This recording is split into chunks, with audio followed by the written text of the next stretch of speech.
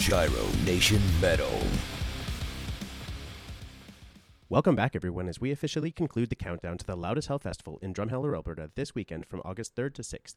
Necronomicon is a Canadian death metal band based out of Laval and Montreal, Quebec, who released their first EP in 1996, followed by 6 full-length albums, the last of which being Eunice, released in 2019. Originally formed in 1988 by vocalist and guitarist Rob the Witch, Necronomicon has cemented themselves as some of Canada's metal OGs. Today, I have the pleasure of speaking with Rob. See you all at Loud as Hell. Rob, I want to thank you for joining me today. I appreciate you taking time out of your schedule, and again, sorry for the mix-up this morning. Yeah, no problem. Have you ever been to Loud as Hell before, and are there any bands that you're looking forward to seeing play live? Actually, no, we never been there. As a Canadian, I always wanted to play there. That and Armstrong, of course.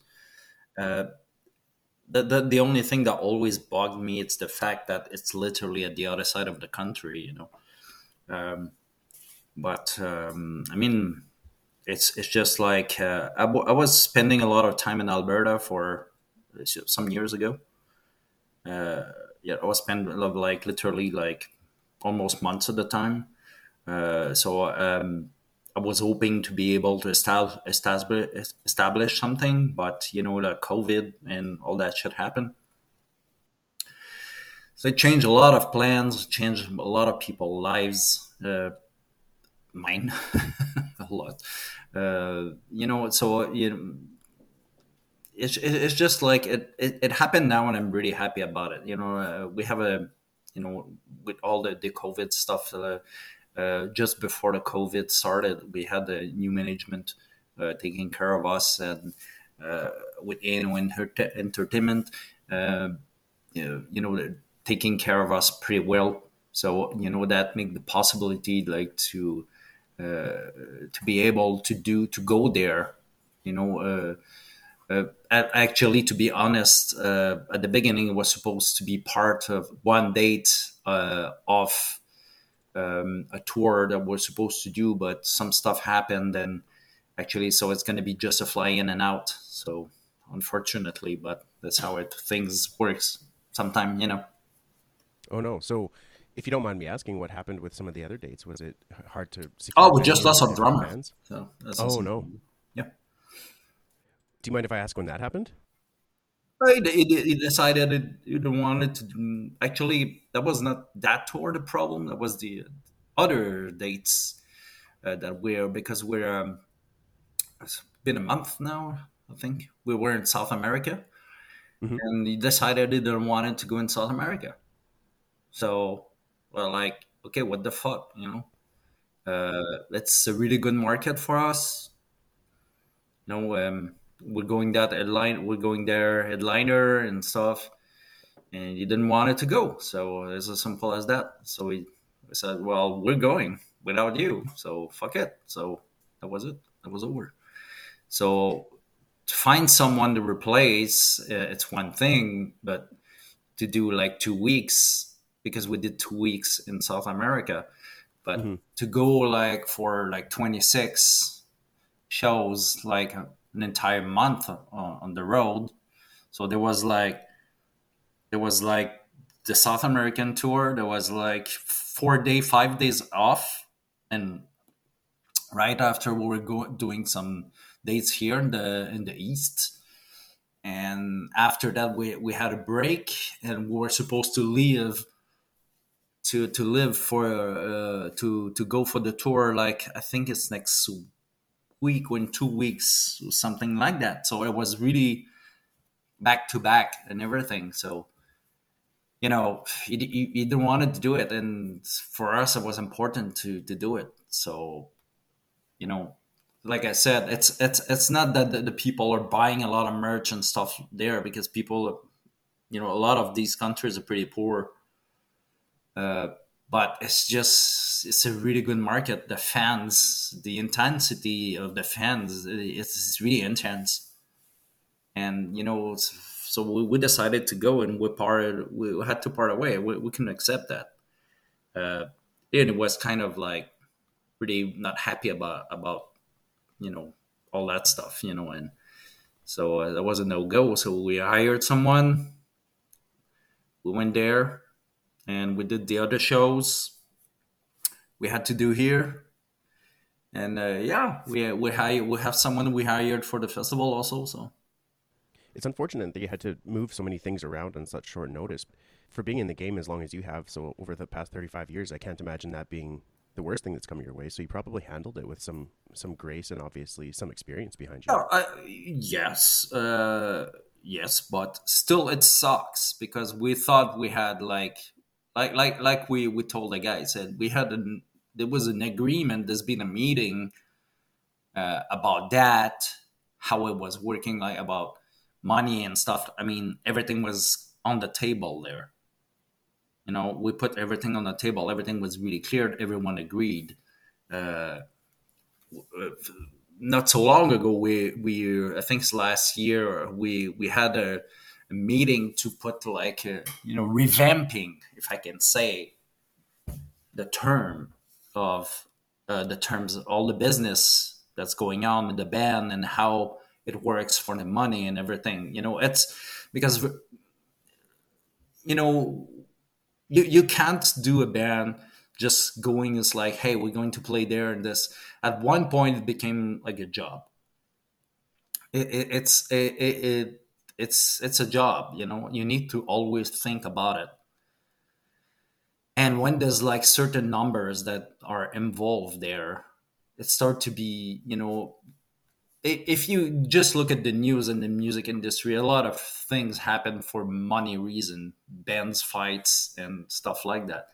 That was not the issue. It's just like on this, what was put on the table, it was like all the terms of what we need to do as members. Like one guy do this is his responsibility to do this, the other is his responsibility to do this is, and the guy decided that suddenly like that was no, and started to put everything in question. It's like that's the past. Now you've been thinking about it for a year, and now you decide to not that doesn't fit you because and this stuff that I want to talk, but his attitude was not proper. It was sometimes it goes to the head to some people. Yeah, and I imagine this wouldn't be such a difficult thing to overcome if this was a discussion that you guys had far enough in advance, or you had the proper communication at the time where it was appropriate. Yeah, that was not a problem at all. Like I said, we assessed a lot of the uh, things. Like just last year, we had a big meeting at our management with our manager, and face to face, everyone's there, sitting there and talking. I said we put everything on the table. That's how it works. We're gonna fix it. If you have something to say, put it on the table because when it's done, it's done. And that would have been the time to do it. It's not after like acting like nothing happened, you know? So it's as simple as that. And it's not like you're just doing a couple of shows here and there. It was a full blown headlining tour on a completely different continent. So that throws a lot more wrenches. Yeah. How did you find somebody in such a short amount of time to play with you guys for that amount of time? Actually, that was pretty tricky because we had some people from here that were not available. Pretty much everyone was on tour, actually. People that we know that, Necronomicon's pretty fast. It's not just of playing fast, but it's long parts that are fast. It's not just like you blast for like 1 or 2 bars and it's okay. It's like 16 bars, like 280 like triplets on the bass drums and stuff like that. So a lot of bass drums. Actually, it's someone from South America, from Colombia, that was like, "Hey, I know a drummer that's really good." So, and I saw a video of the guy playing Belfagor stuff. I would say, okay, it's not bad at all, but it's like it's not the same thing. So we asked the guy, just wrote to the guy, say, "Hey, you wouldn't be interested to try to do that?" So send the songs. He said you have 1 week to show us like some what you can do. You not doing the entire set, of course, in 1 week, but we were asking, I think, 4 songs or 5 songs, I don't remember. And he sent us a video of him playing, and not a recording, like just audio track. It was like we could see him, playing the song, playing with the song and everything. And he played, like I said, I don't remember how many songs, but he said, I'm gonna do 2 shots. I'm gonna be he sent the first video, one video in 48 hours after of 2 songs. Of course, it was pretty rough because he didn't know the songs, but he was improvising a little bit, just to get the feel. And a week after, he sent like a video of 5 songs, I think, or the entire set. I'm not sure. And we chatted like we chat, you and me, but with the camera and everything. And just like, okay, you need to work on this, you need to work on that. And when we flew there, we went there one day prior to starting the tour, and we rented a studio and went to practice with him in the after, during the day. So that's what happened. And is this somebody that you've worked with in the past? No. So we played 3 hours with him, and after that, we went on the road. Wow. Not only did you have to find somebody on short notice, somebody that you didn't have any experience with, and not only that, but you touched on earlier how everybody in the band has certain responsibilities. Yeah. And since you only have 3 members, those responsibilities are obviously a little bit more intense than if you had more members. Yeah, that's very important. Very important. How did all these things change the dynamic while you guys were playing that tour? Actually, the guy totally adapted to. He didn't create any problem at all. I mean, zero. I mean, that guy just like, tell me how it works, and that's it. It's the only thing he said. And we said, okay, this is how it works. This is like that. That is the way we do it. And in 24 hours, pretty much everything was rolling. So, then at the same time, I needed to have someone here for the, learning the songs for when we would do the Eastern Canada dates. So on top of being there, like doing everything that's related to tour things, well, I was talking with another guy here doing the same. You're going to learn the songs, there's an NS, send me a video, blah, blah, blah, blah, blah, right here. Yeah, that was a little bit intense. Another guy that we never played with on top of that. Well, I mean, you've reached success not playing with this other person, so hopefully this the second guy kind of follows suit. Now, when it comes to replacing the drummer, do you guys have any prospects in mind, or have you been in conversations with anybody?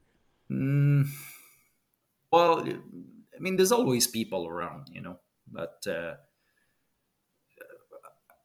at the moment, I'm not sure if I want to have someone permanent, because everyone, it's going to sound a little bit weird what I'm going to say. Maybe it's because I'm old or whatever.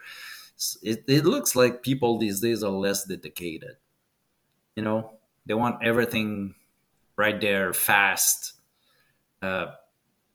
It's like people don't realize that it takes a lot of work to get a certain amount of respect, and to acquire like a name, because to be in the industry you need to have a certain name to be able to, some bands appear out of nowhere these days and they have success, and after like few years, 2-3 years, they disappear. A lot of bands these days are like that. They're gonna last for a few years, and it's like a flying star, a shooting star, it's like, and enjoy what it passed. I mean, I never been running after success, so it's why I'm still doing it after all this time. So to have someone that's going to understand that, I don't have problem with Rome, my best player. It's, is is really dedicated and really professional and have nothing to say. It's why he's still in the band. He's been in the band for quite a little while now. But drummers, as always, because for some reasons we attracted like younger people that I don't know. It's like you go to do some festivals and you're super well treated, and after that we say, well, next tour is a small tour, so there's less budget, there's less this and that, and you get thrown in your face. Well, we should never like lower our pay grade or or rank or whatever. So why you talk like that? Why you talk like that? It's as simple as that. Why you tell me that? It's like that's not how it works. You know? I can imagine that being more of a reaction from somebody who hasn't been involved in music for so long. However, somebody who's been in the game for as long as you've seen it come and go. You've seen different styles of tours. You've seen different lengths. And like you said, there's difference between a headlining tour and festivals versus somebody where you're going as a support group. So, I mean, from your side of things, you're looking at as like a business venture. It's realistic. This is what we can do. This is when we're having to change things around. Yeah. But maybe part of the problem is these new people joining just think that just because they're involved with a band that is so large and has been around for so long that they deserve more. Yeah, well, it started to be a problem at one point with some member in the past, which I won't say any names, but like they want to have attention and have a certain, how can I say, like reconnaissance, but they don't do anything to put themselves, in a valuable point of view, like where people can notice them more. It's not just like you sit on the drum and I'm saying drum, but stuff happened with bass player also. It's not just the fact that you're playing an instrument and you gotta have endorsement thrown in your face, because it's a lot of PR and talking and meeting people, and also when you have the chance to be like when we went to the last tour in South America, which we were headliner. We've been very lucky to have almost all the dates were sold out. Uh, you can't go, and after that, doing like a show in a small town, whichever in Quebec province or whatever in Ontario, and that you're gonna have 50%, and you can't go there and it's like fuck them, like I just want to play in front of like 500 people and up, and I want to have 5K, and I want to have like this. You can't do that. You can't do that. Well, and as you touched on earlier, it's the difference, and I think this is where part of it comes from. Is there's a difference between going and playing for the long game, having that longevity in the career versus being just a flash in the pan and having that instant success. So, I mean, somebody who's gone through it, like from your perspective, exactly, or sorry, that you have to put your full effort forward regardless of the size of stage or audience, whereas some of these other guys might come in just seeing, the Lorna Shores that have just blown up over one or two songs and hoping that happens to them. Yeah. Well, that's a good example, actually, and that's a kind of like, if you go for the long run, you better be ready, because it's different. I'm going. I like to play small places, small towns, and have it. I notice that most of the time people are more grateful, because I say, hey, you drove all the way here, that shithole, to play for us. Yeah, well, yeah, you need to, there's places you need to go once in a while and just play for people. You have fans. When you have fans everywhere, it's not just, oh, we're gonna hit the big market and fuck the rest. No, exactly. And from an audience member standpoint, it's so much nicer to have like a smaller, more intimate venue, because you have that interactivity with the musicians. You have the ability to go up and chat with them afterwards. for me, when it's like a huge stadium or like a concert hall, I don't get that same feeling, and it's like the performance might still be as good, but just the experience overall isn't. Yeah, it's very different. It's very different. And some people don't argue, don't agree with me, and it's fine because they say, "Oh yeah, you're playing in front of like 40% or 50%, and it's gonna end up on YouTube, and people are gonna think, oh, you don't attract anyone. You don't have." Yeah, well, you need to take. I understand that point of view also, because these days people they look on YouTube to see if there's people in your shows. But if you play a place like whatever St. Catherine, Ontario, or freaking I don't know, man, Sault Ste. Mary, I mean, you're not gonna have like 300 people. You know, you won't. As simple as that. You're gonna have the metal fans that are gonna be there. It's gonna be they're gonna try to patch you with like metalcore guys that have like a certain they're gonna try to get all the metal people in the same place. And it's if you have 100 on some small places like there's like 25,000 people in the town or 30 or 50,000 people, you won't have much more than like 100 150 metal head there, you know. So what do? You skip that and said, fuck, this is a shithole? Or you take a little bit of a pay down and passing in between two city, you stop there, have a good fun with the people, sell a little bit of merch, take pictures, you know. Yeah, that would be my perspective for sure. Like I would prefer to stop somewhere smaller if it a broke up my drive. You get to, like you said, sell merch, take pictures, interact with the crowd, put on another show, and Yeah, you talk with people are grateful. exactly. Especially from those towns where they don't actually get many concerts. Like if you can line up somewhere, what was it? A few years ago, I went to the Slayer concert in Fort McMurray, Alberta, In and Fort McMurray, Slayer went yeah, to Fort McMurray. yeah. So yeah, it was Lamb of God, Slayer, and Behemoth, and it was a great lineup. But I was like, what are they doing up there? And then I saw the same year I saw Ed Kowalczyk doing his 20-year anniversary tour of the Throwing Copper album live, and he actually stopped in Dawson Creek. Luckily, he stopped in Calgary too, so that's where I went. But in Dawson Creek, and I'd never seen another concert stop there. So it was just cool to see that they're including these little towns, these Yeah, obscure towns, smaller towns that nobody has really heard of. and it's not easy sometimes. It's really not easy. Touring Canada myself, I went to some place I never freaking heard about it. Like I remember playing with Red Deer in Alberta. Yep, What's Red Deer? It's like it's in between Calgary and Edmonton. I was like, okay, and we played there that's pretty once, much and it. yeah, that's you resume it like it's literally in the middle there. And we played there, and people were grateful. The people from the place we're playing, they were super stoked, and was like, wow, okay, and yeah. If ever we're going back there, we're gonna go back, and hopefully it's gonna be the same place. And it was cool, you know. Now, apart from the fans and playing, obscure shows, places in like bigger cities, it goes without saying that you've also played and toured with, and obviously made some great friendships over the years.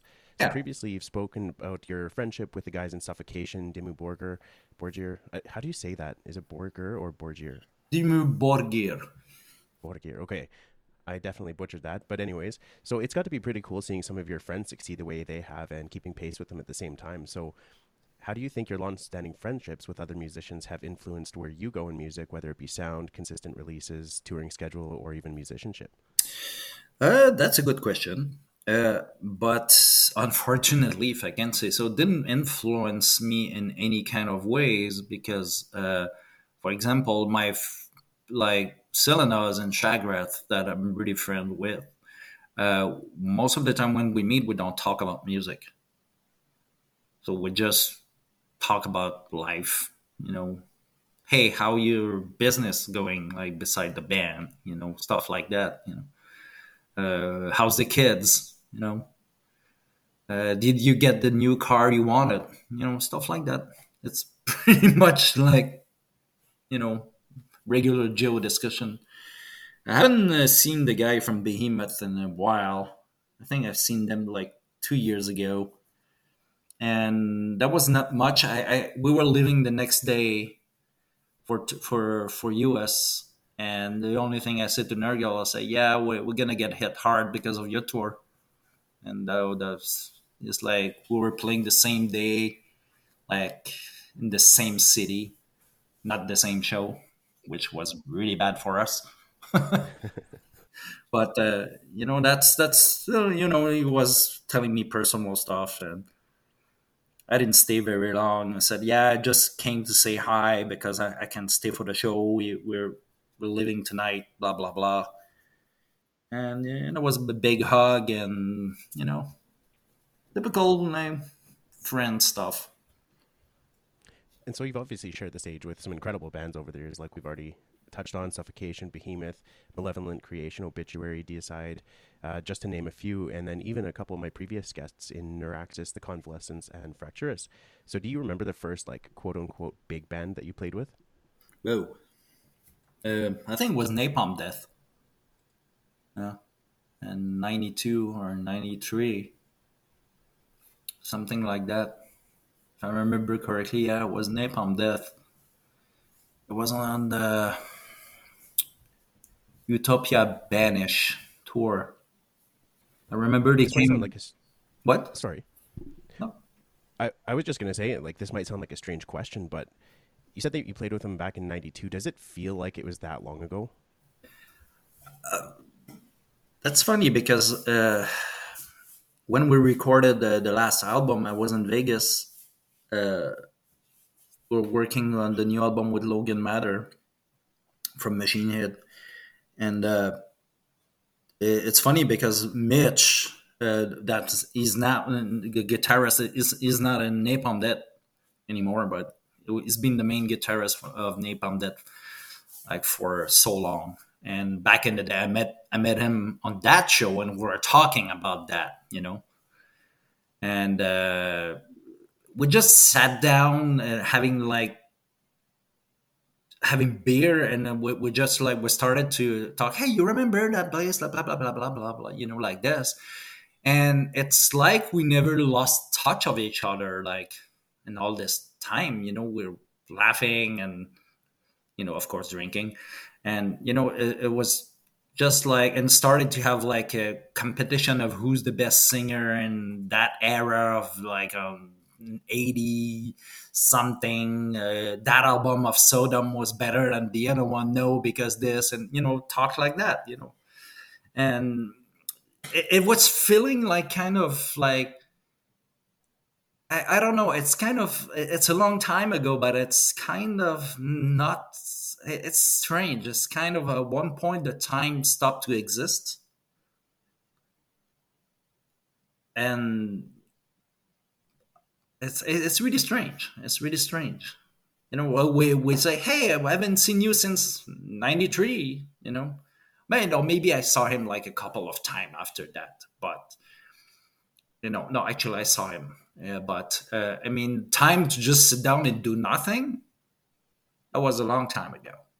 Yeah, I don't know. It's just I don't have a big sense of time. I get lost easily on schedule. I'm really lucky. My manager's always bringing me back on, like, say you have an interview today, you have this, and reminders and stuff, because I get lost easily with times. I just focus on what I have to do.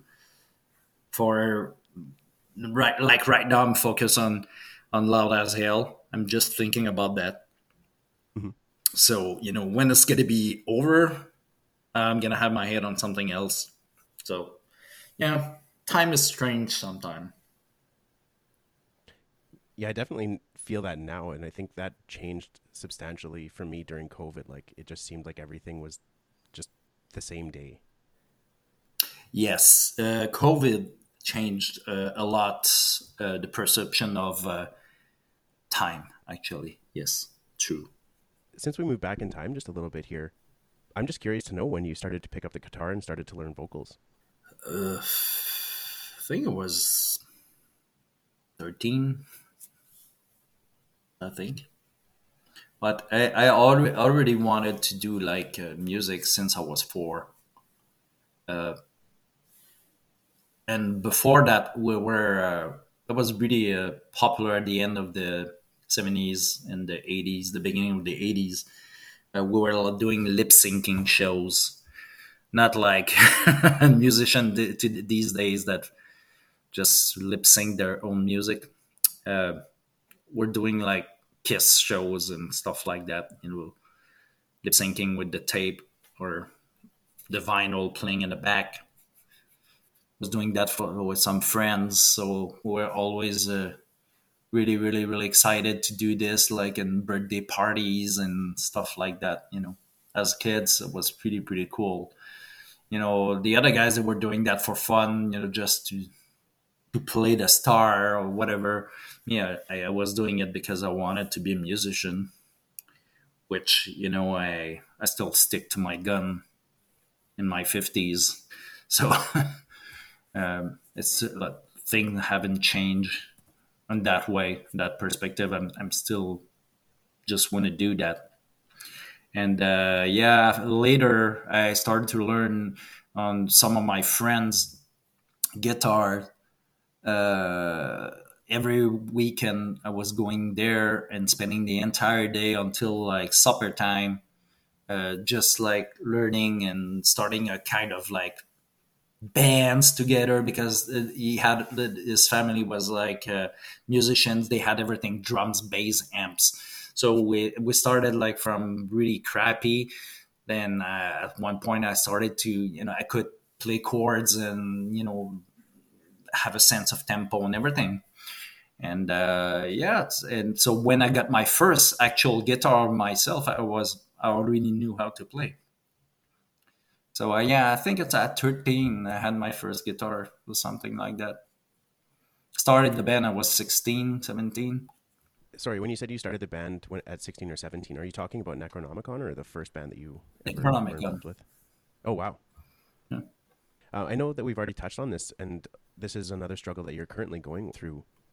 In the past, when you have changed band members, how have you noticed that this has affected your sound? And are there benefits to having new members injected into the band? Actually, the sound of the band have changed only because I wanted it to change. Because like at the beginning, the band was super democratic, if I can say. Everyone had his word, and with time, I started to realize that it was slowing down the band. So, but I didn't want it to, try to be in control bracket, of the band. Uh, it just happened naturally, actually. At one point, some member left, and my management at the time said, "You know what? You need to realize that you're the ones going to have to take the lead of the band because everything's going too slow, and you're losing opportunities because this and that." And so at that point, and at the end of the 90s, I decided to say, okay, I'm just going to focus on going the way I want to go, and that's it. So instead of like, hey guys, we should do that. Oh yeah, man, but I want to. So there's no point of arguing on this. It's like there's a way to go.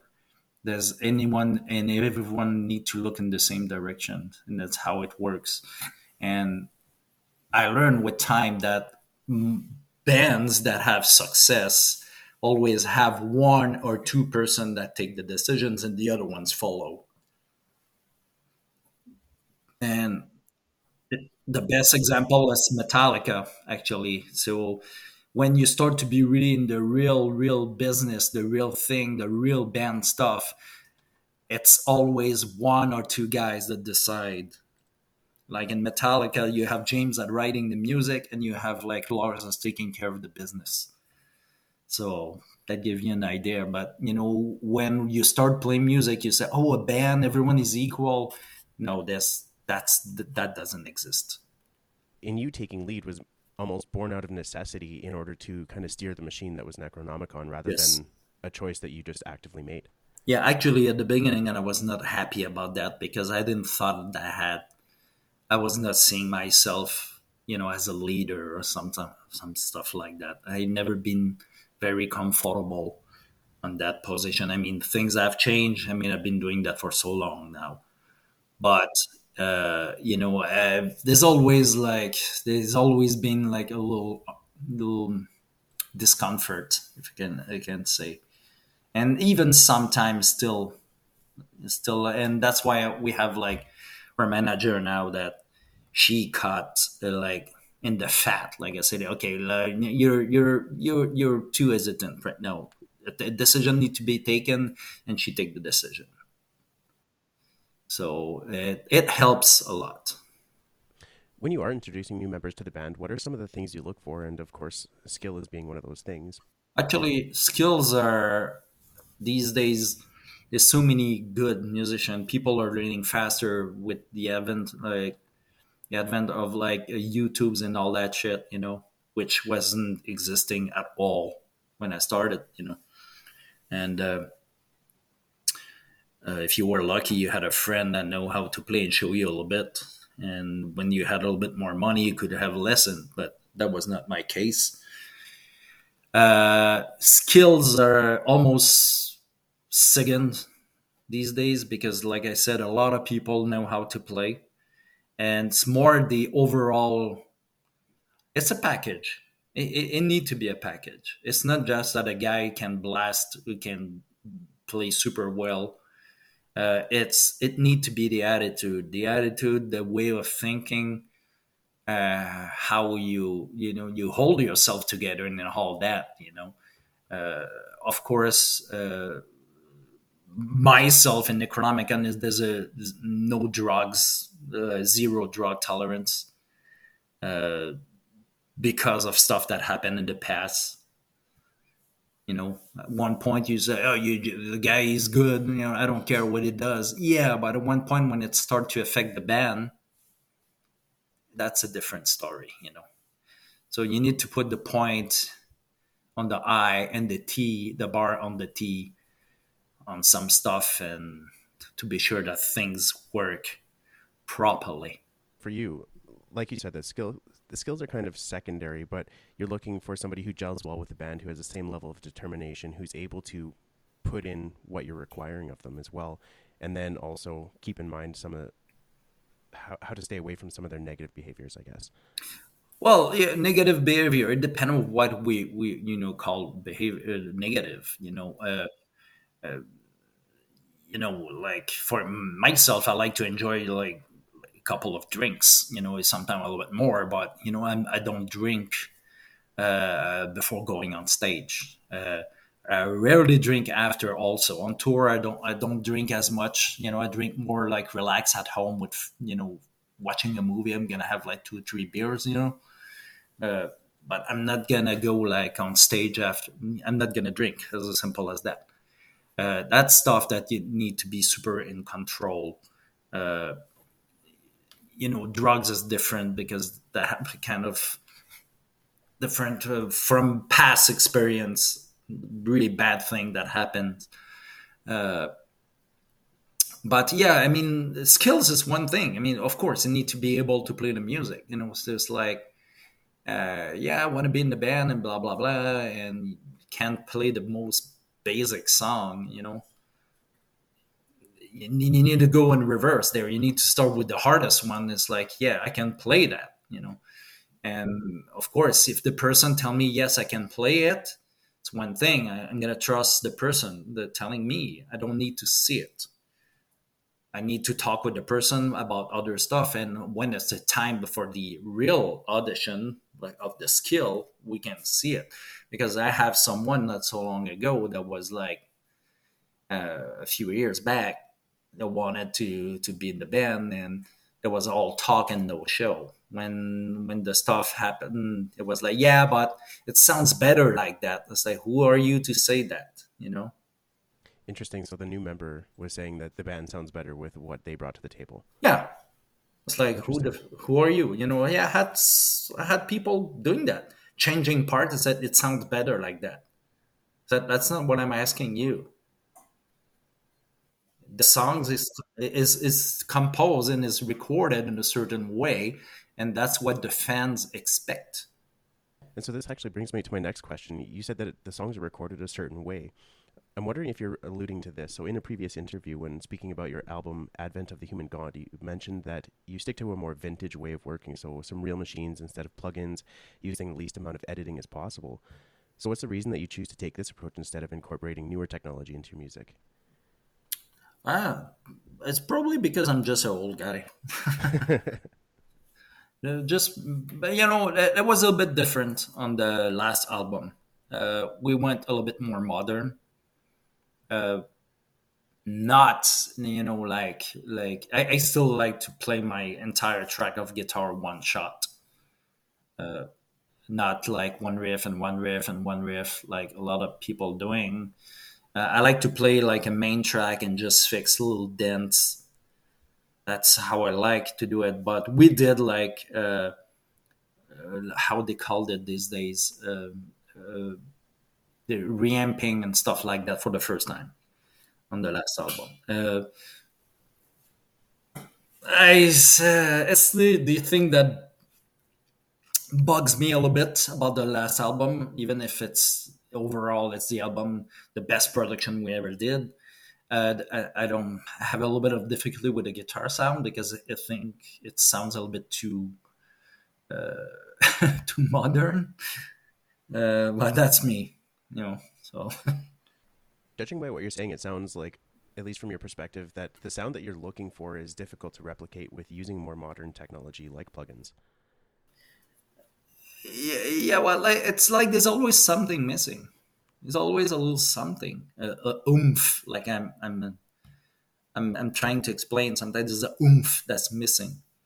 Of course, like if I record the way I like to record, it's a lot of people will say, yeah, it's not as defined and yeah, of course, because you have the sounds coming from mic entering a mic that's processed, and instead of having directly like the digital thing that tell you that 10010011001 it's the sound of, that you're looking for, and replicate it and and recreate it.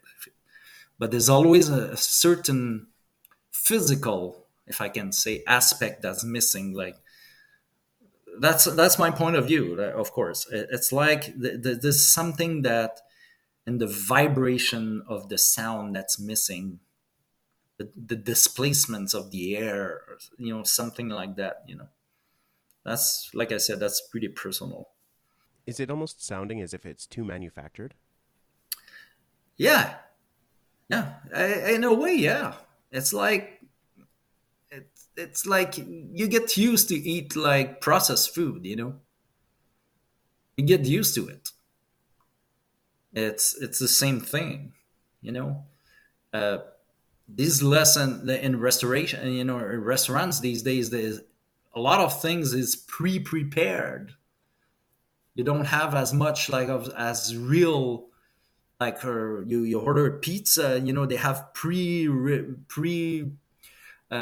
fuck, they have buckets of prepared veggies that they just remove the industrial wrap on it, and they put like it's in the fridge. They receive it frozen. They put it in the fridge, so it's just like fresh enough. And after that, if they don't use it at the end of the day, they throw it out. And the dough is pre-prepared. They don't like do it by hand, stuff like that. It's the same thing. Doesn't mean they had the spice, the flavor, the GMS, whatever you call it, that gave the boost of flavor. But it sounds, for me, when I hear these bands, the like the band you mentioned, Lunar Shore or whatever. I heard one song, and it sounds so fake. It's over processed. I'm not saying they suck or whatever. It's just they sounds like all the bands these days. They don't have a sound. They sound like all the other bands. It's like when you hear Zach Wild, it's Zach Wild you hear. You recognize the sound. It was the same with Dimebag. It was the same with Randy Road. The same with Yngwie Malmsteen. You know, or ZZ, even ZZ Top. If you go less heavy, you hear it, it's them. It's not even just metal that's suffering from this too. Like if you look at pop, if you look at rap, even country. Yeah, yeah. We're talking because it's metal now, but you're right. It's everything is super processed. Everything is like fake. Everything is fake. I wonder if it goes back to that same mentality where we were talking about band members joining the band and saying, I want all the good stuff. I think people are taking what they think are the proper ingredients for good metal music or good music in any genre, just putting them in there and not mixing them properly. They're putting everything in, like we both touched on, like in a manufactured way. It's all Yeah. prepared. You need to break down here, you need the blast beats, you need this, and this. Okay, we've got those. It's a good song, but it doesn't have that personality or that same, like you mentioned, impact as some of the older stuff.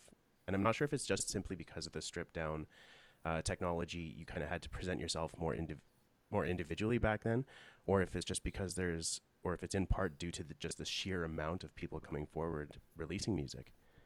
I think it's a mix of both. Uh, also, it's you have to remember that everything these days is quick consumable. It needs to be consumed fast. It's like everyone's gonna throw themselves at the new iPhone, even if iPhone is like totally not in the game anymore. It's been years. Android's phones are way superior. Like Mac, like all Apple product. It's a brand. It's to have the name, to be hip, to be be in the game. Buy a camper, buy an Axe FX. It's the same thing. I want to have like these ugly guitars that don't have heads. I don't remember a Strandberger or something like that. I mean, it's trends. Everyone's going with trends.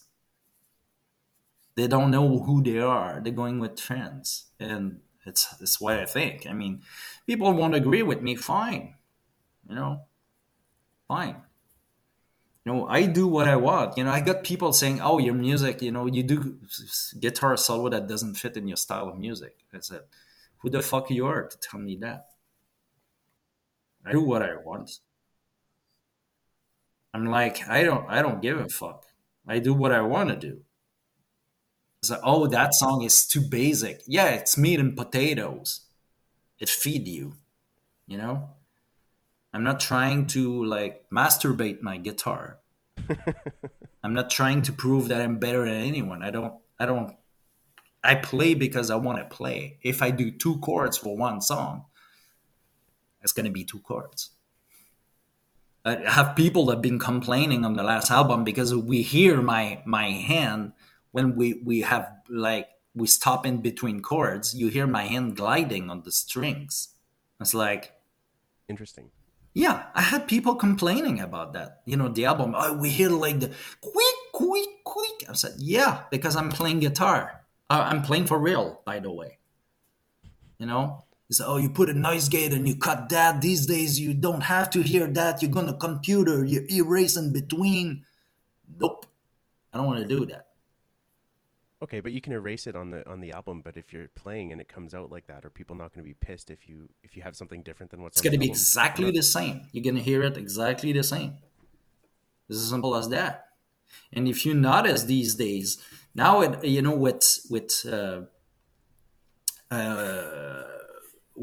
the campers and all the stuff, they have exactly the sound of their album. But even so, it's not gonna sound the same because you pass on a PA. That color, the sound, the room is different, and a lot of bands, these new bands these days, they have playback. I mean, we're using playback also. What I can't have like 60 musicians on stage, like playing violins and brass and wood and all that shit. So of course I'm using playbacks with symphonic like orchestra and choir. But a lot of these bands these days, they use like they play and they have other guitar tracks to beef their sound. That's really impressive. and not in a good way. I mean, anyway, that's my point of view. So some bands use backing instrumental tracks as well. Like obviously, I understand like symphonics and different type of Oh, that orchestras. I'm I okay can't with really that get that. because, like I said, I mean, Rush was doing it like back in the '80s, in the '90s a lot. They had playbacks triggered by like drum pads and like some parts with doubling the vocals and all the stuff.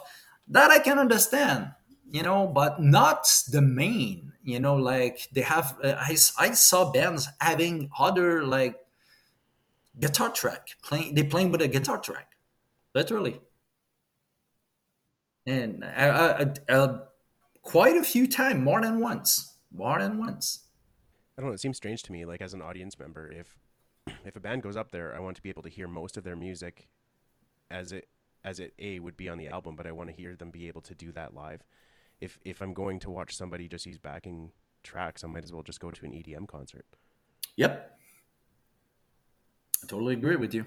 Speaking of putting things together for live shows and for albums, backing tracks and all that kind of stuff, are you currently working on new music?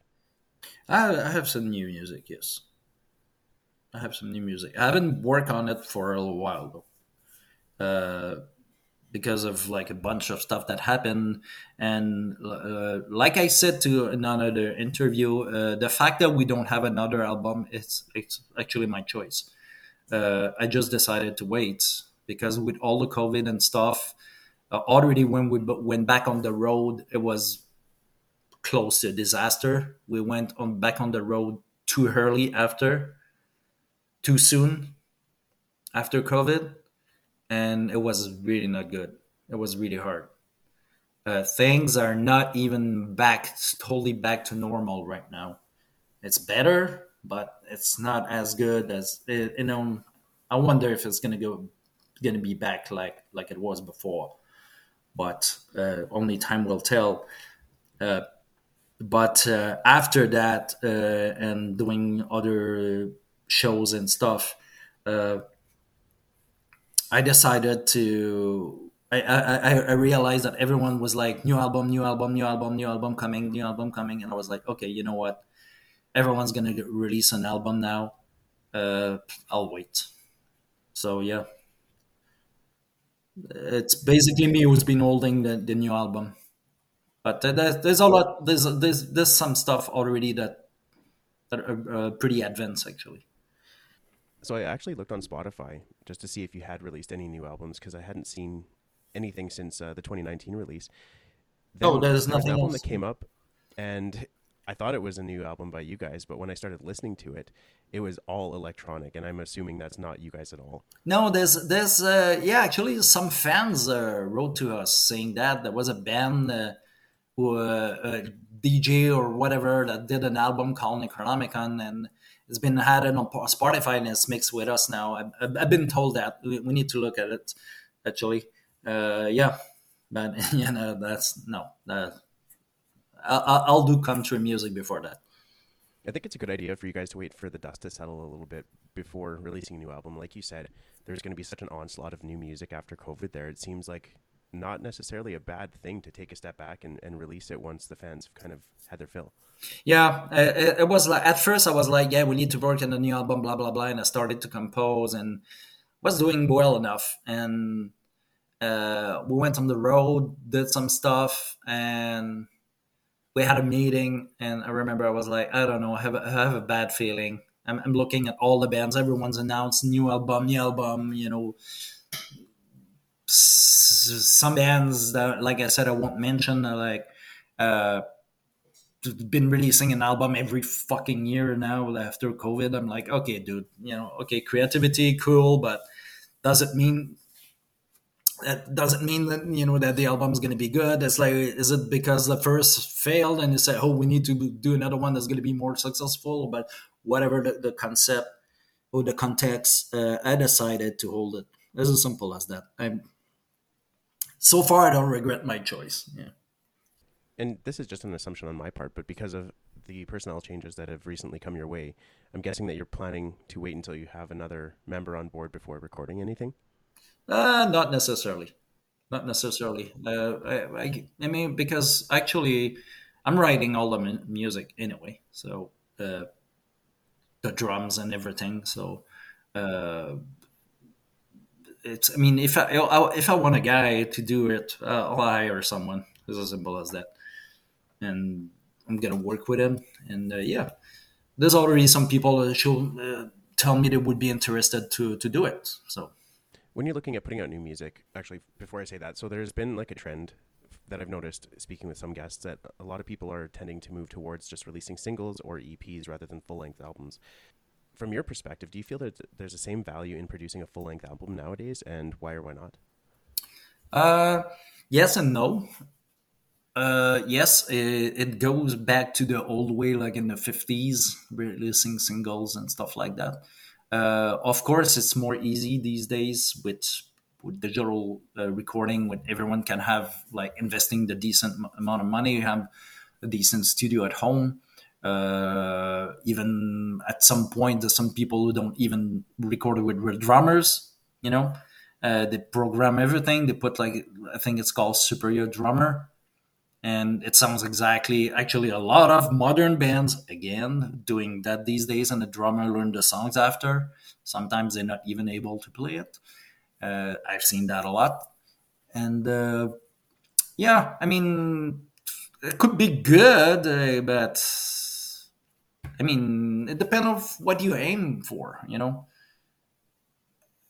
Yes, I think it's a good idea, but I like to do albums, you know, like it's probably because I'm older.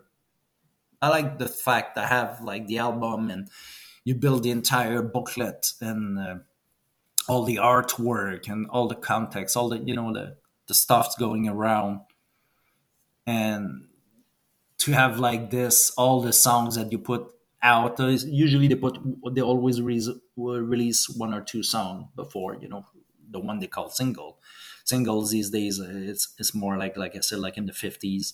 But I think it depends where you stand, and things are moving so fast.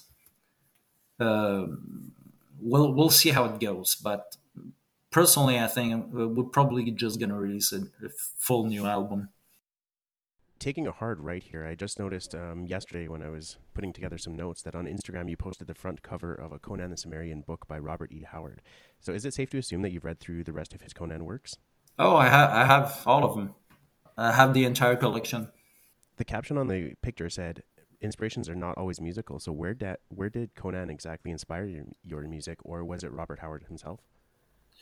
I think, well, back in the days when I was like a kid and everything, everyone was about like Superman and Batman and all that stuff. And I mean, of course, I was watching Batman on TV, the replays from the 60s, you know, the fun, the goofy one.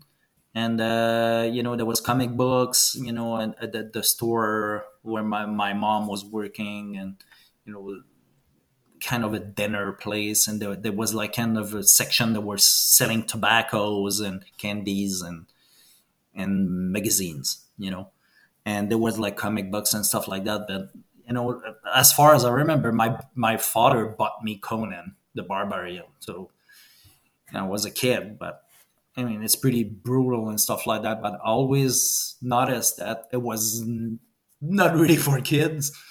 Uh, Actually, it's pretty. When you look at, I still have some of them actually from back in the days, uh, in comic books, and it's I don't know, man. It's the kind of like the world, the you know, you need to be strong to survive. You need to be clever, like in that world, you know. And also the thing, it's really related to Lovecraft, because Robert Howard was writing. His world wasn't in the same world than Lovecraft. It was super inspired by Lovecraft. It was actually it was they were talking to, they were writing letters to each other, and Lovecraft was telling him like, yeah, you do good stuff and you should do this, and it was kind of coaching. It was kind of a little bit of his mentor, you know. And yeah, it's all coming back together, you know, at the end, you know. But I've always been a big fan of Conan the Barbarian. I mean, the original, people always think about Conan, with Arnold Schwarzenegger, which is a good movie, but it's really not very not. It's very different than the or actual Conan stories.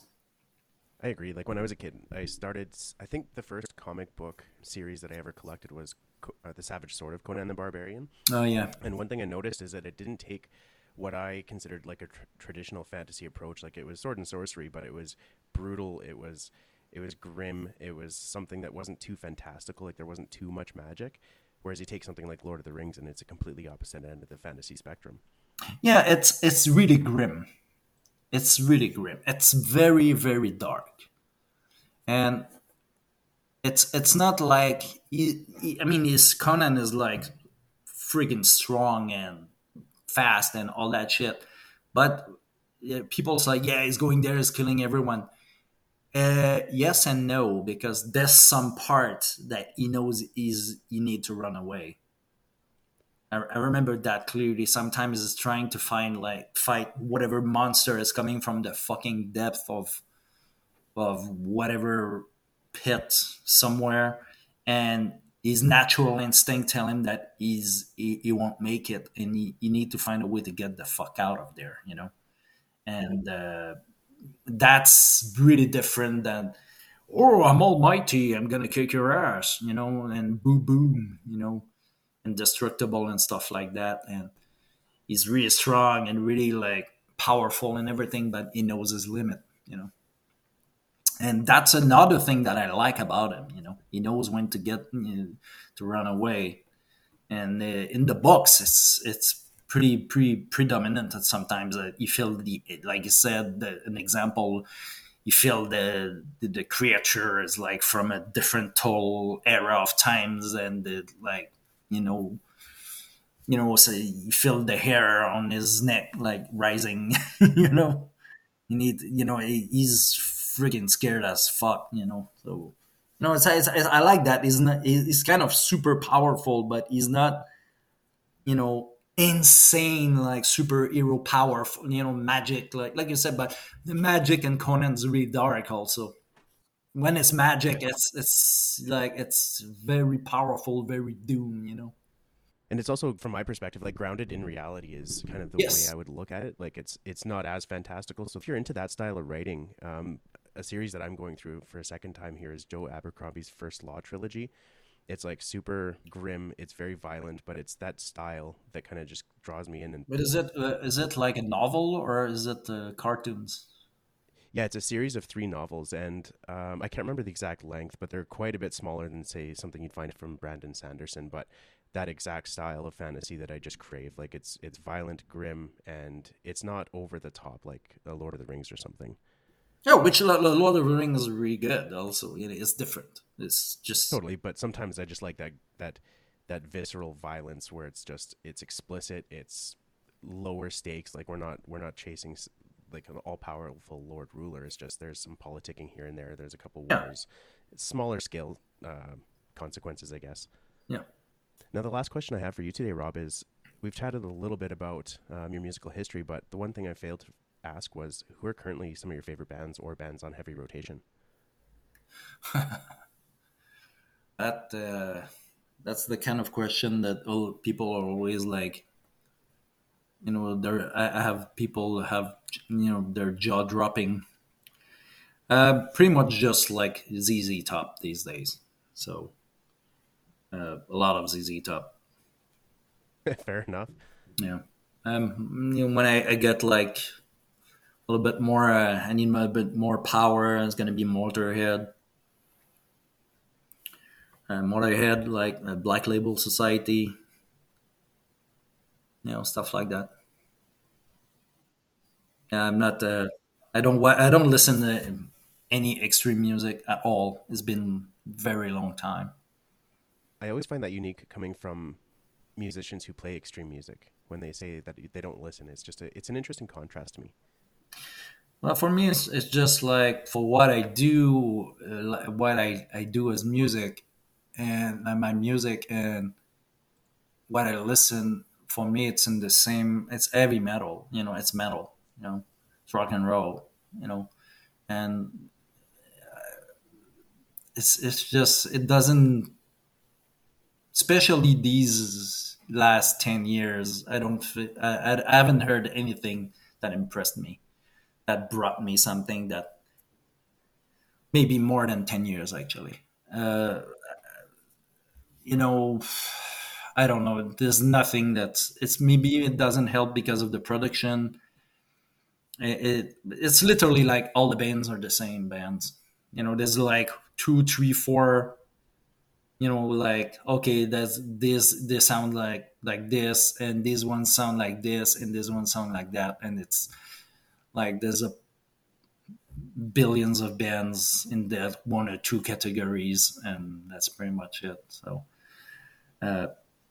haven't heard. I mean, even albums from my friends. Like I haven't heard Behemoth since I think Demigod in 2005.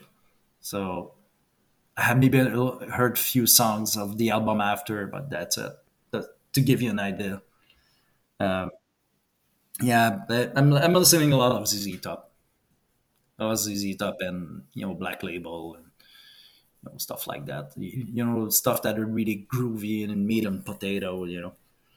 Back when all this sounds are new, like it seemed more genuine. I mean, it's okay. I mean, I like the first Ghost album, the first one. I like it. I liked it. I was like, okay, that's cool. And after that, I was like, okay, they're going somewhere. I was like, okay, there are a few songs, and oh, there's another album. Oh, there's only one good song.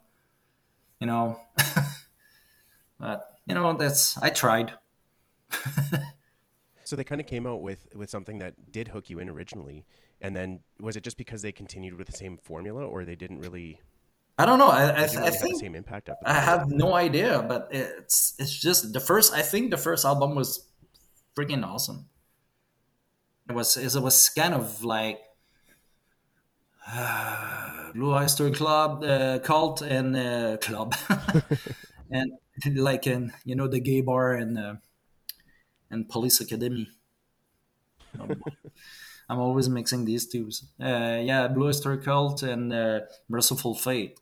Old Merciful Fate. It's kind of a mix of that, and which I'm a big fan of Merciful Fate. I've always been a big fan of King Diamond and stuff like that.